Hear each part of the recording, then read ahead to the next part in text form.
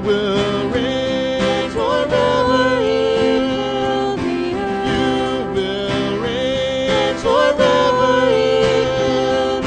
You will reign forever in the earth. You will reign forever in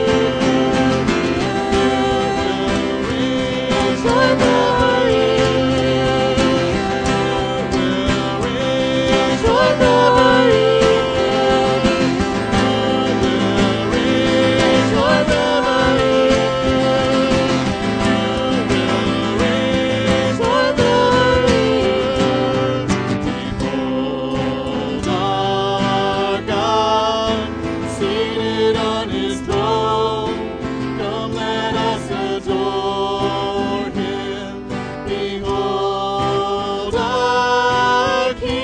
in nothing can compare. Come, let us adore Him.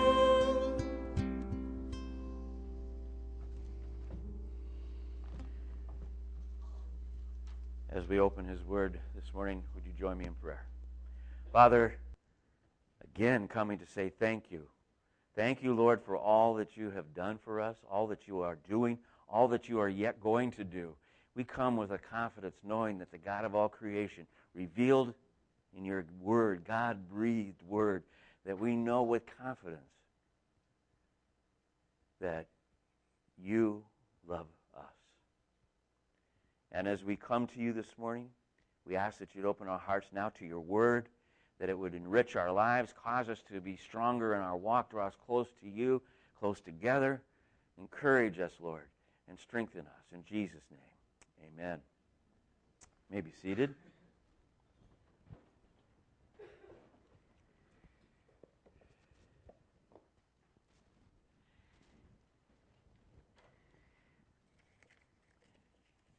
Having been talking about Advent just a few minutes ago with the kids, that reminder that we've been talking for the season of Advent, the 4 Sundays before Christmas, speaking of the hope that God has given us.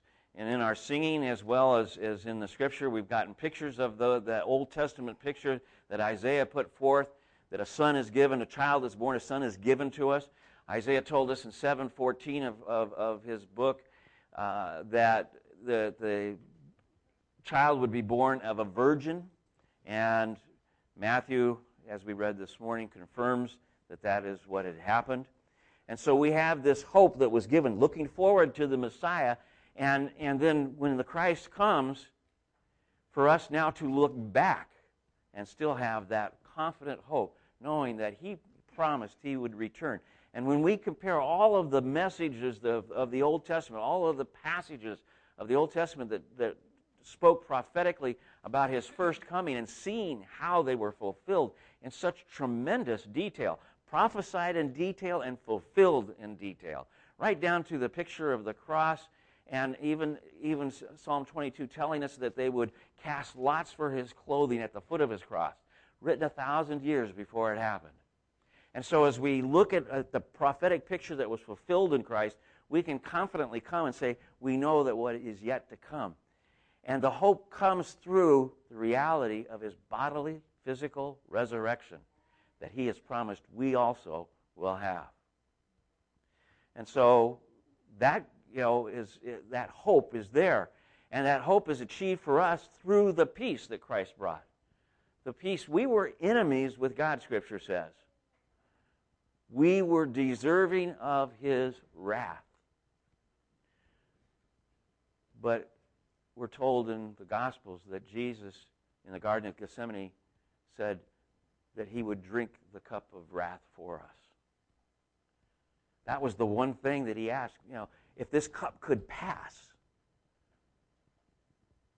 He didn't even ask for the pain and the suffering, the physical pain and the suffering of the cross. He said the cup because He was going to drink our judgment. The idea of drinking is to ingest fully our judgment so that there would be nothing left to take care of. So when He said, it is finished on the cross, it was done. And peace was now available to man.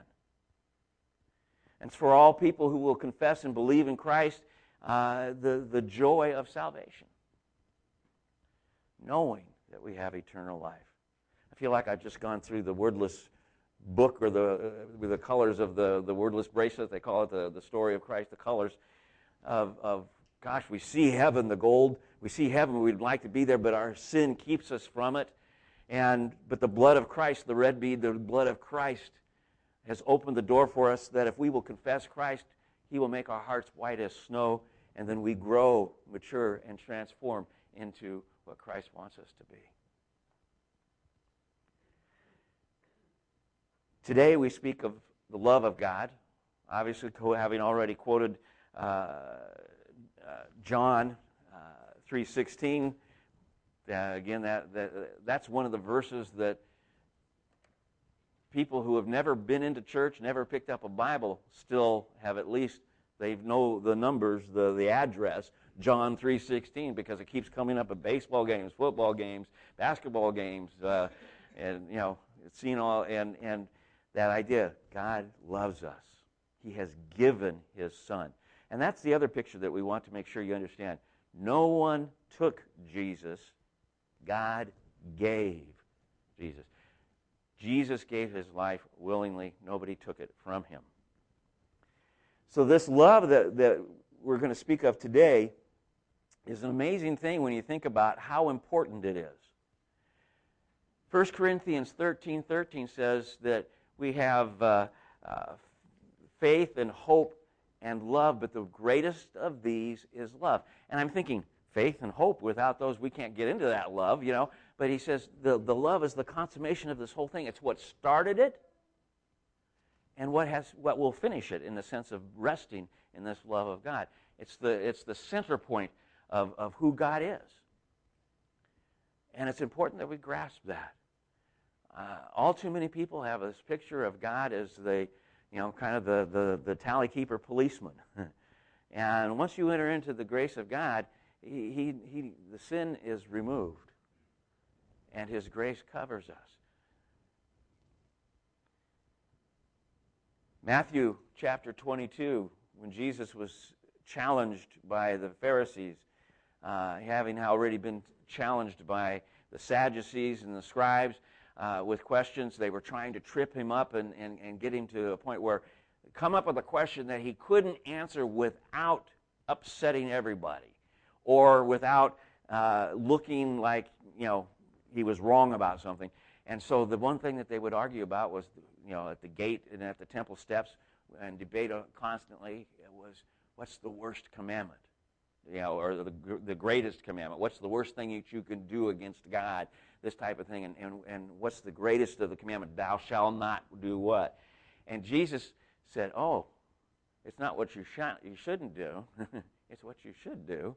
You should love the Lord your God with all your heart, with all your soul, and with all your mind. And that's where I want to come from this morning. Actually taking a scripture reference from 1 John chapter 4. So in the letters of John 1, 2, and 3, 1 John, just a little bit before Revelation, starting with the 7th verse.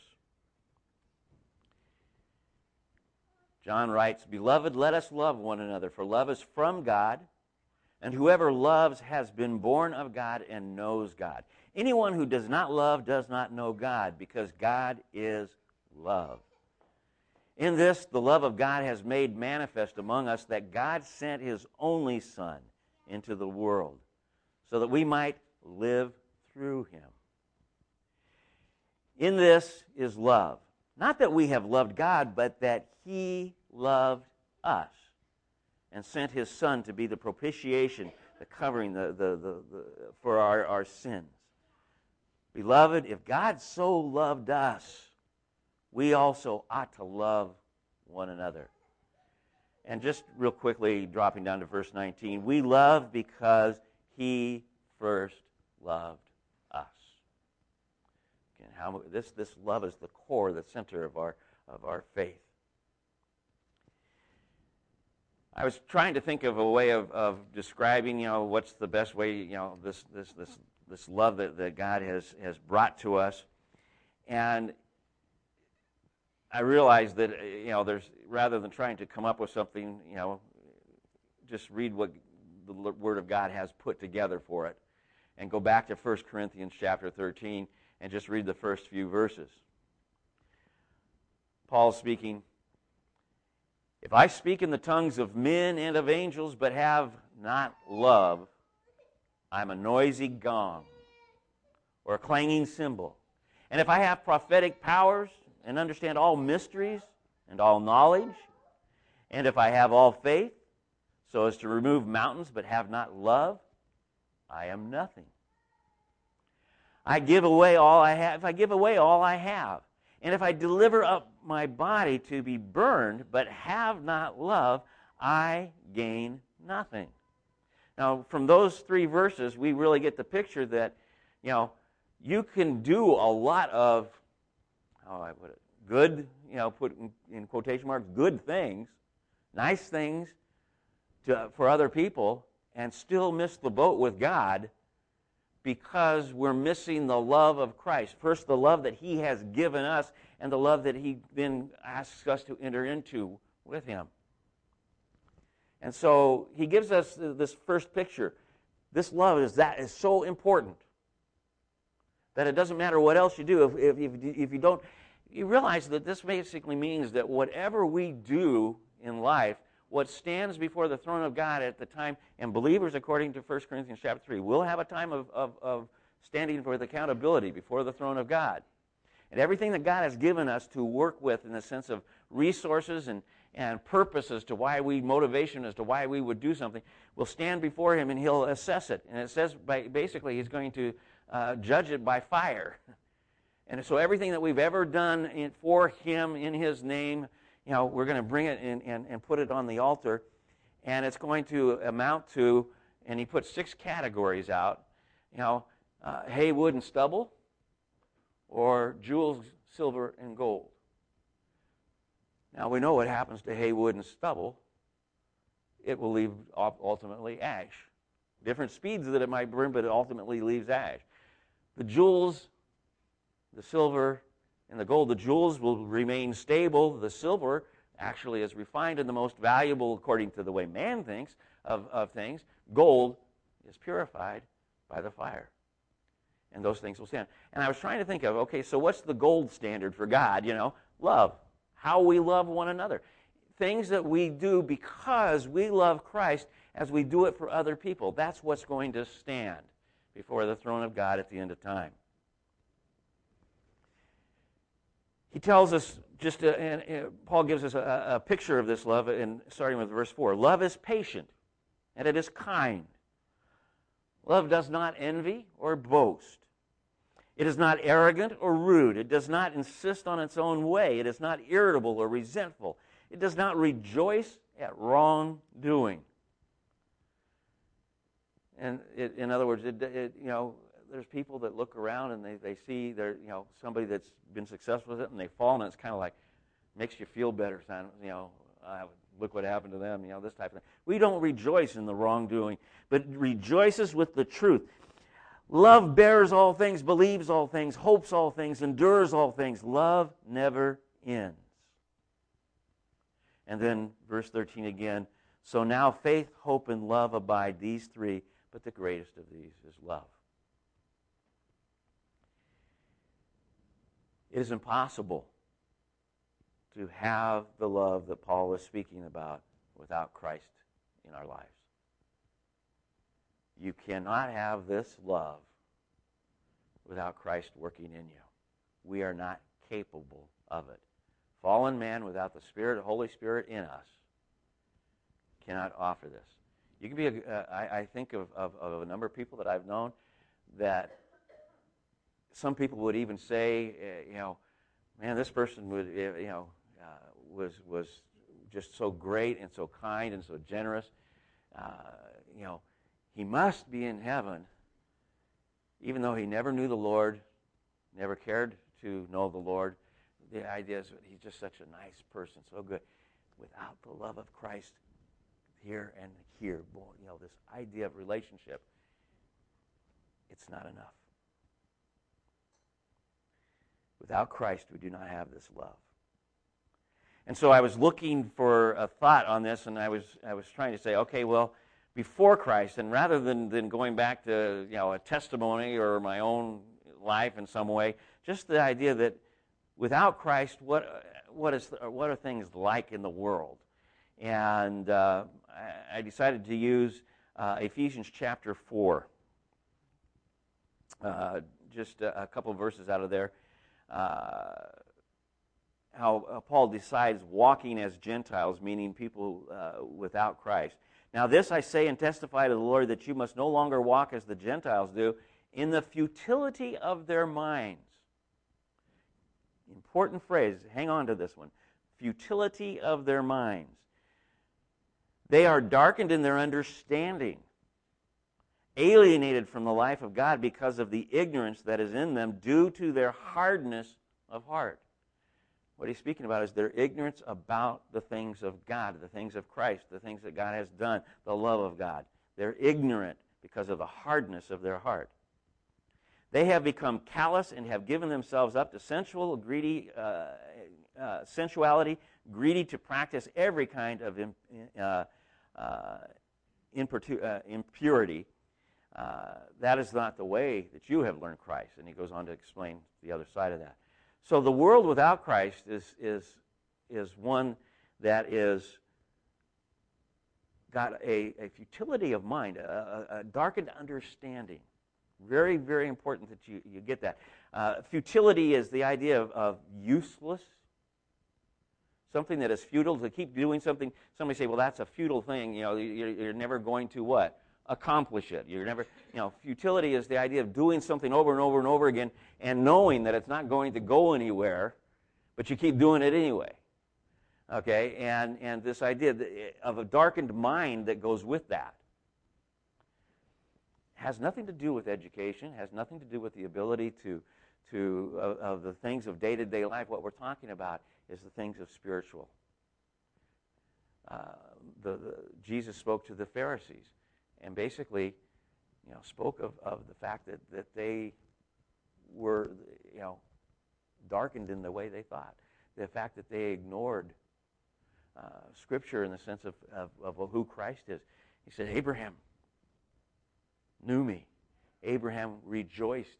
And they're saying, oh, we're children of Abraham. And Jesus said, no, you're not. Your father is not God. Your father is, what did he say? The devil. Pretty harsh. Why was that? Even men who were actually reading Scripture, actually going to the temple, actually thinking in terms of the prophetic, even looking ahead to the Messiah, because they were refusing to seek the face of God and His love, His mercy, His grace. Their minds were darkened. Futility of mind. The things that we do in that kind of a situation has no lasting value to it. Paul tells us in Ephesians chapter 2, it's the carrying out, this futility of mind is involved in the carrying out of the desires of the flesh and the mind, but not looking or seeking the face of God. In Ephesians chapter 2, he says, we all once walked in that way. That's an interesting thought, isn't it? We all once walked in the futility of mind. What changed? What became different? Well, what became different is God opened our eyes to His love, to His mercy, to His grace. And in the process, we approached the throne of God and cried out, Lord, you alone can save me. You alone are God. You alone are my hope. You alone are the way, the truth, and the life. There is no other name under heaven by which we might be saved. I'm thinking of all the different scriptures that come into that picture of recognizing that Christ and Christ alone is our Savior. And this change is basically, I can't think of another way of phrasing it, a turning point in our lives. Romans 10, verses 9 and 10 says that, it's that point where we confess with our mouth that Jesus is Lord and that we believed in our heart that God raised him from the dead, that this change takes place. And I started to put it this way, and the battle is done.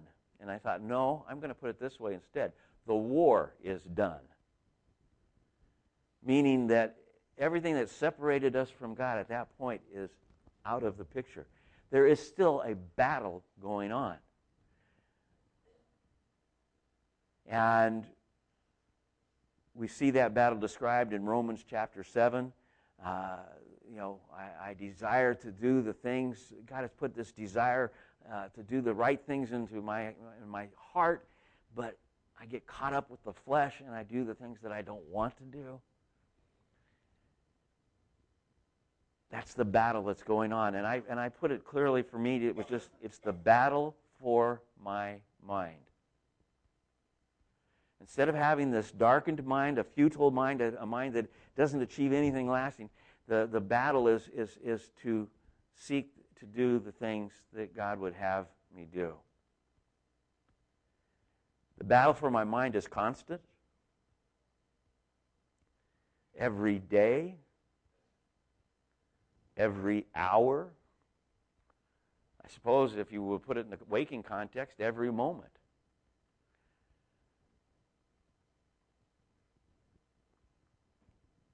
What I will dwell on, what I will think about, what I will give my time to, and my motivation for doing it. What are God has put in me something that's fresh, a whole new set of core values from what the world has. The values that I have, starting again with recognizing who Christ is, but now, in a sense, changing my whole perspective on everything. My belief window, you hear me use that term frequently, the things on my belief window have radically changed. There was a time in my life where I said, if there is a heaven, I suppose I'll go. I'm as good as anybody else. To the point where I recognize that you only go to heaven, there is a heaven, and the only way there is through Christ and Christ alone.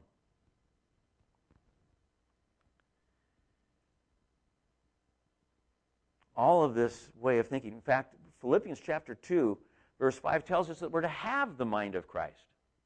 To be developing the idea of thinking Christ-like. And so even looking at that,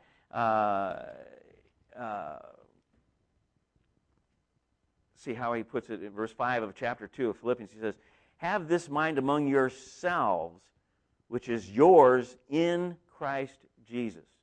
This is the mind we're to have. And by the way, it's not what follows that is the mind we're to have. It shows us his mind, but it's what precedes it. Have this mind. What mind? The one that I just explained to you. So let me give you these verses. So if there is any encouragement in Christ, any comfort from love, any participation in the Spirit, any affection and sympathy, complete my joy by being of the same mind, having the same love, being in full accord and of one mind. Do nothing from rivalry or conceit, but in humility count others more significant than yourselves. Exact opposite the way we're told to think. And, not me first, but others. Let each of you look not only to his own interest, but also to the interest of others. Have this mind of Christ. How much did Christ show us this interest for others, the interest of doing for others? Well, he came and emptied himself from his in his heaven, from heaven. He emptied himself of his position, if you will. He took it off as a mantle and set it aside, and he came to earth as a man. It says not only as a man, but a servant to men, and not only a servant to man, but as one who would die for man. To have this sacrificial attitude about each other, towards others.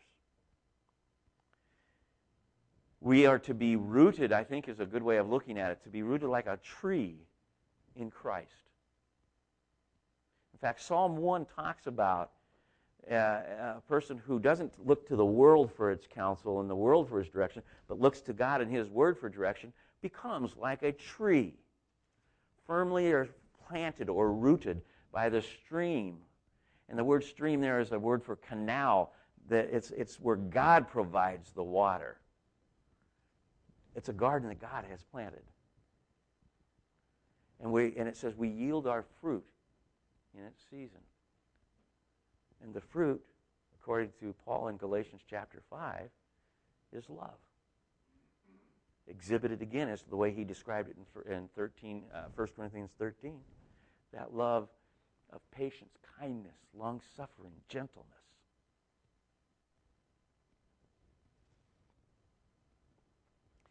So basically what this love does is it goes from me-centered, first and foremost, to Christ-centered. And when it becomes that, it becomes other-centered. And I was trying to put this in a way that was as simple as I could. And it goes from woe is me to wow in Christ. You know how simple it is to look around and say, I don't have, or I need to have, or if I only had, woe is me. Instead of that, it's looking at what Christ has done, and no matter where we are, no matter what circumstances are around us, it's wow, what has Christ done for me?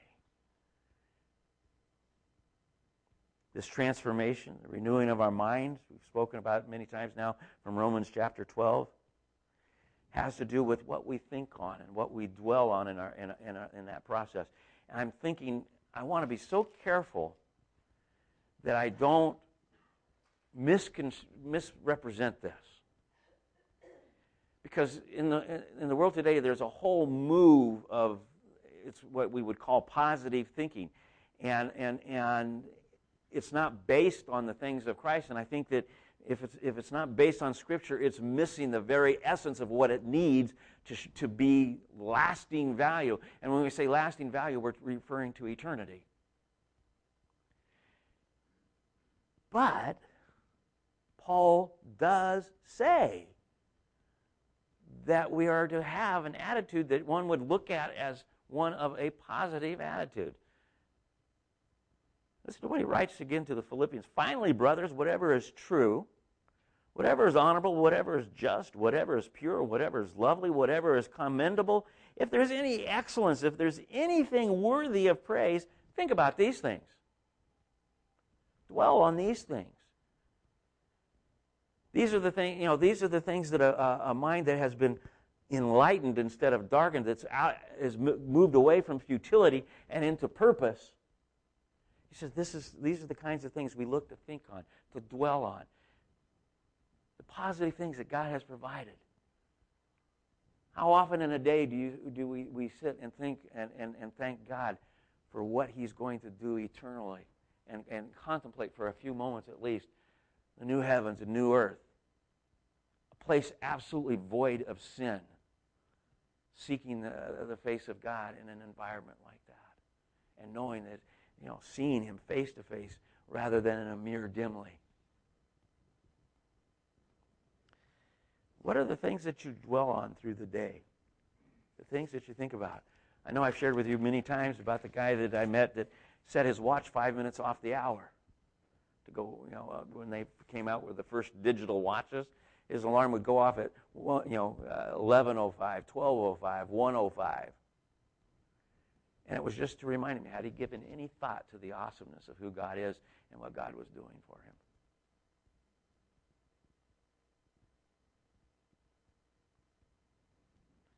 Again, this love begins and ends with Christ. He loved us before we loved Him. And it's His love that draws us into Him, and then, as a result, transforming us. The love that we see and extend to Him in worship, He wants us also to extend in relationship with each other, with our wives, our husbands, our children, our neighbors. In fact, when he is asked about the greatest commandment, love the Lord your God with all your heart, with all your soul, with all your mind, and love your neighbor as yourself.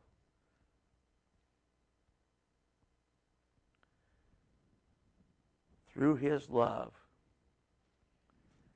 and because of his love, we have victory in this life.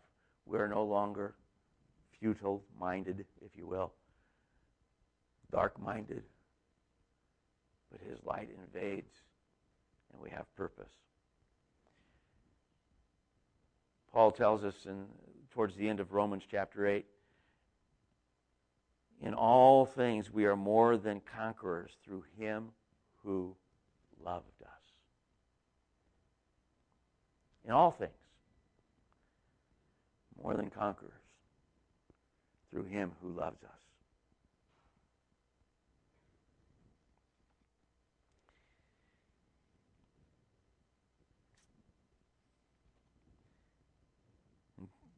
Colossians, as we approach communion this morning, just looking at this in Colossians, it says, "For in him all the fullness of God was pleased to dwell." That's Immanuel. God is with us. Immanuel, God is with us. For in him all the fullness of God was pleased to dwell, and through him to reconcile to himself all things, whether on earth or in heaven, making peace by the blood of the cross. Our hope, our peace, our joy, the love, the very love that we share in Christ and with each other is all through what Christ has done for us. He emptied himself, became a man. As soon as he stepped foot on this earth, in a sense of even from the womb, as soon as he was taking his first breath of air, we should have been rejoicing in him as a world. We should have looked at him and elevated him and worshiped him.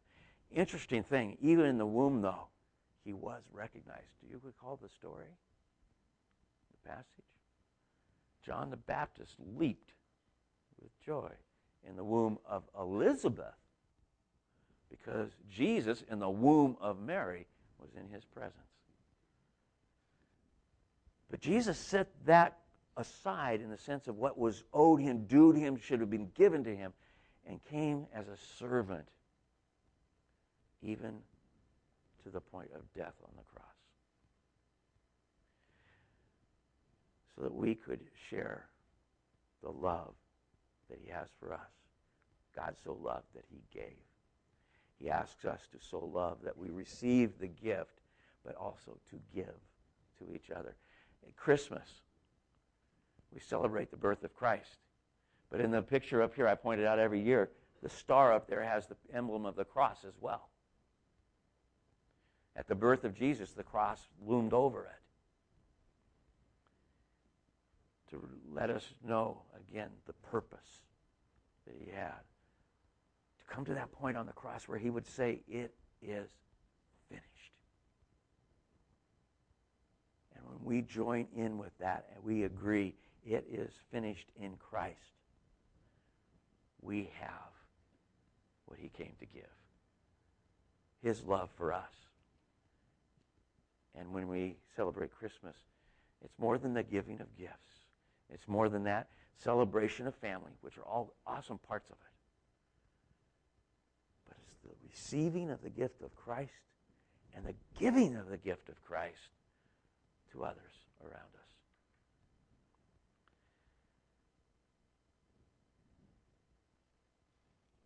Just finish off with this last thought, 1 John chapter 5.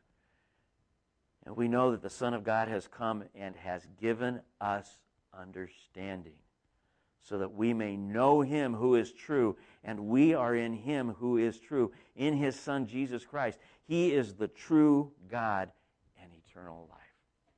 Ask the ushers to come forward to pass the emblems of communion out. Hold them till we all been served, and we'll share together.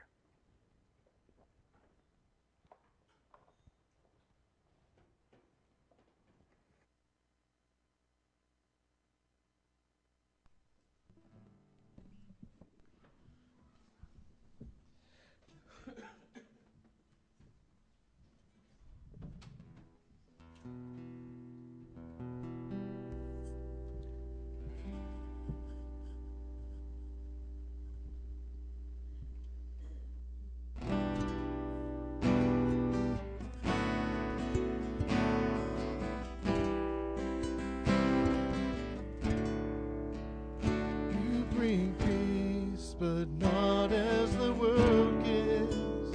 You bring joy in the midst of our grief.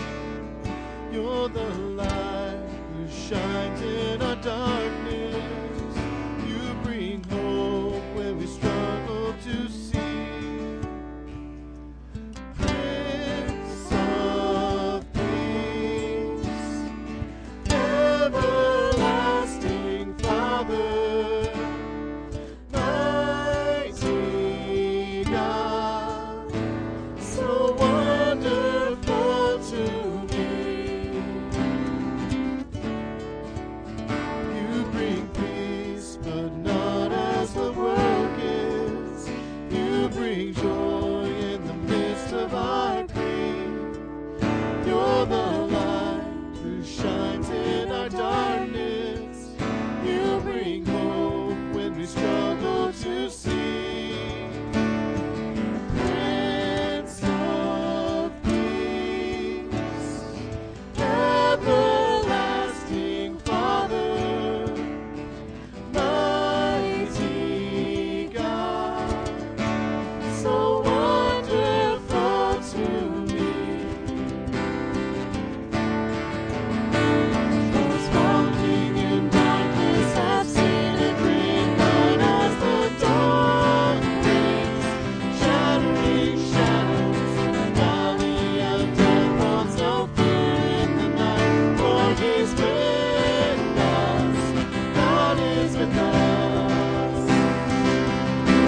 Those walking in darkness have seen a great light as the dawn breaks, shattering shadows. The valley of death holds no fear in the night, for He's with us. God is with us, for He's with us. God is with us.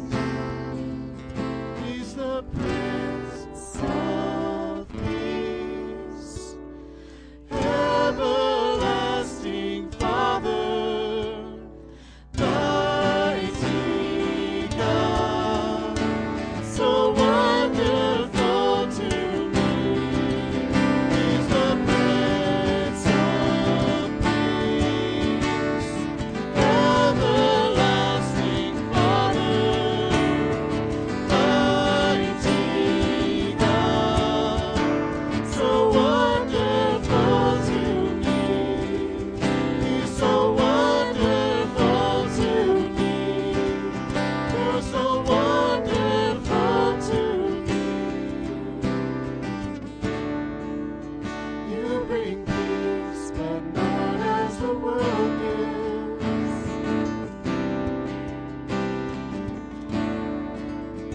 You bring peace, but not as the world gives.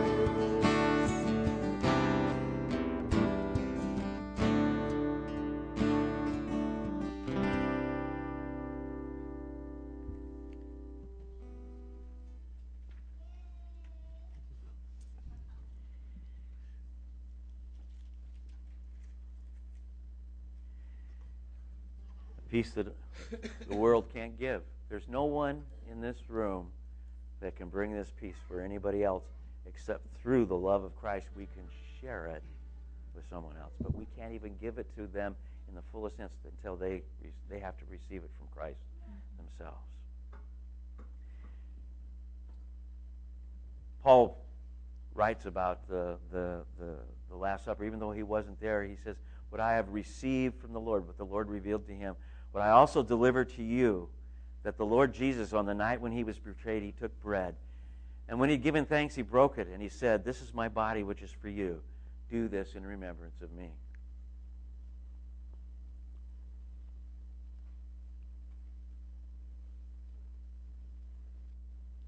In the same way, also, he took the cup after supper, saying, this cup is the new covenant in my blood. Do this as often as you drink it in remembrance of me. For as often as you eat this bread and drink the cup, you proclaim the Lord's death until he comes again. Father, we thank you for the hope that you have given us, for the peace that you have brought to us. the joy that you have put into our hearts, and the love that you have revealed through your gift of life as you gave yours. And thank you, Lord, for the physical, bodily resurrection that we know because of what you have done for us and what we've seen that you have done, that you will complete what you have promised. And that we, too, will share in the resurrection. That we, too, will share, according to Romans 8, all of the inheritance that you have, you're going to share with us. New heavens, new earth, and all that entails. We thank you, we thank you, we thank you. And Lord, at this Christmas time, we ask that you would cause our hearts I think of that picture as you were sharing in the temple at the time of the pouring out of the water in the temple. It says, I'm the living water, and as you give it to us, that we will be filled to overflowing, that we would be overflowing with your love, and as we go finish shopping, wherever we work, whatever we do, that your love would be overflowing in such a way that we would influence people and bless people and possibly seek someone to even ask, what is it that's in you? And being obedient to what Peter told us, that we would give the testimony of what you've done for us. Thank you for the love, the grace, the mercy that you've poured out on us. We worship you in Jesus' name.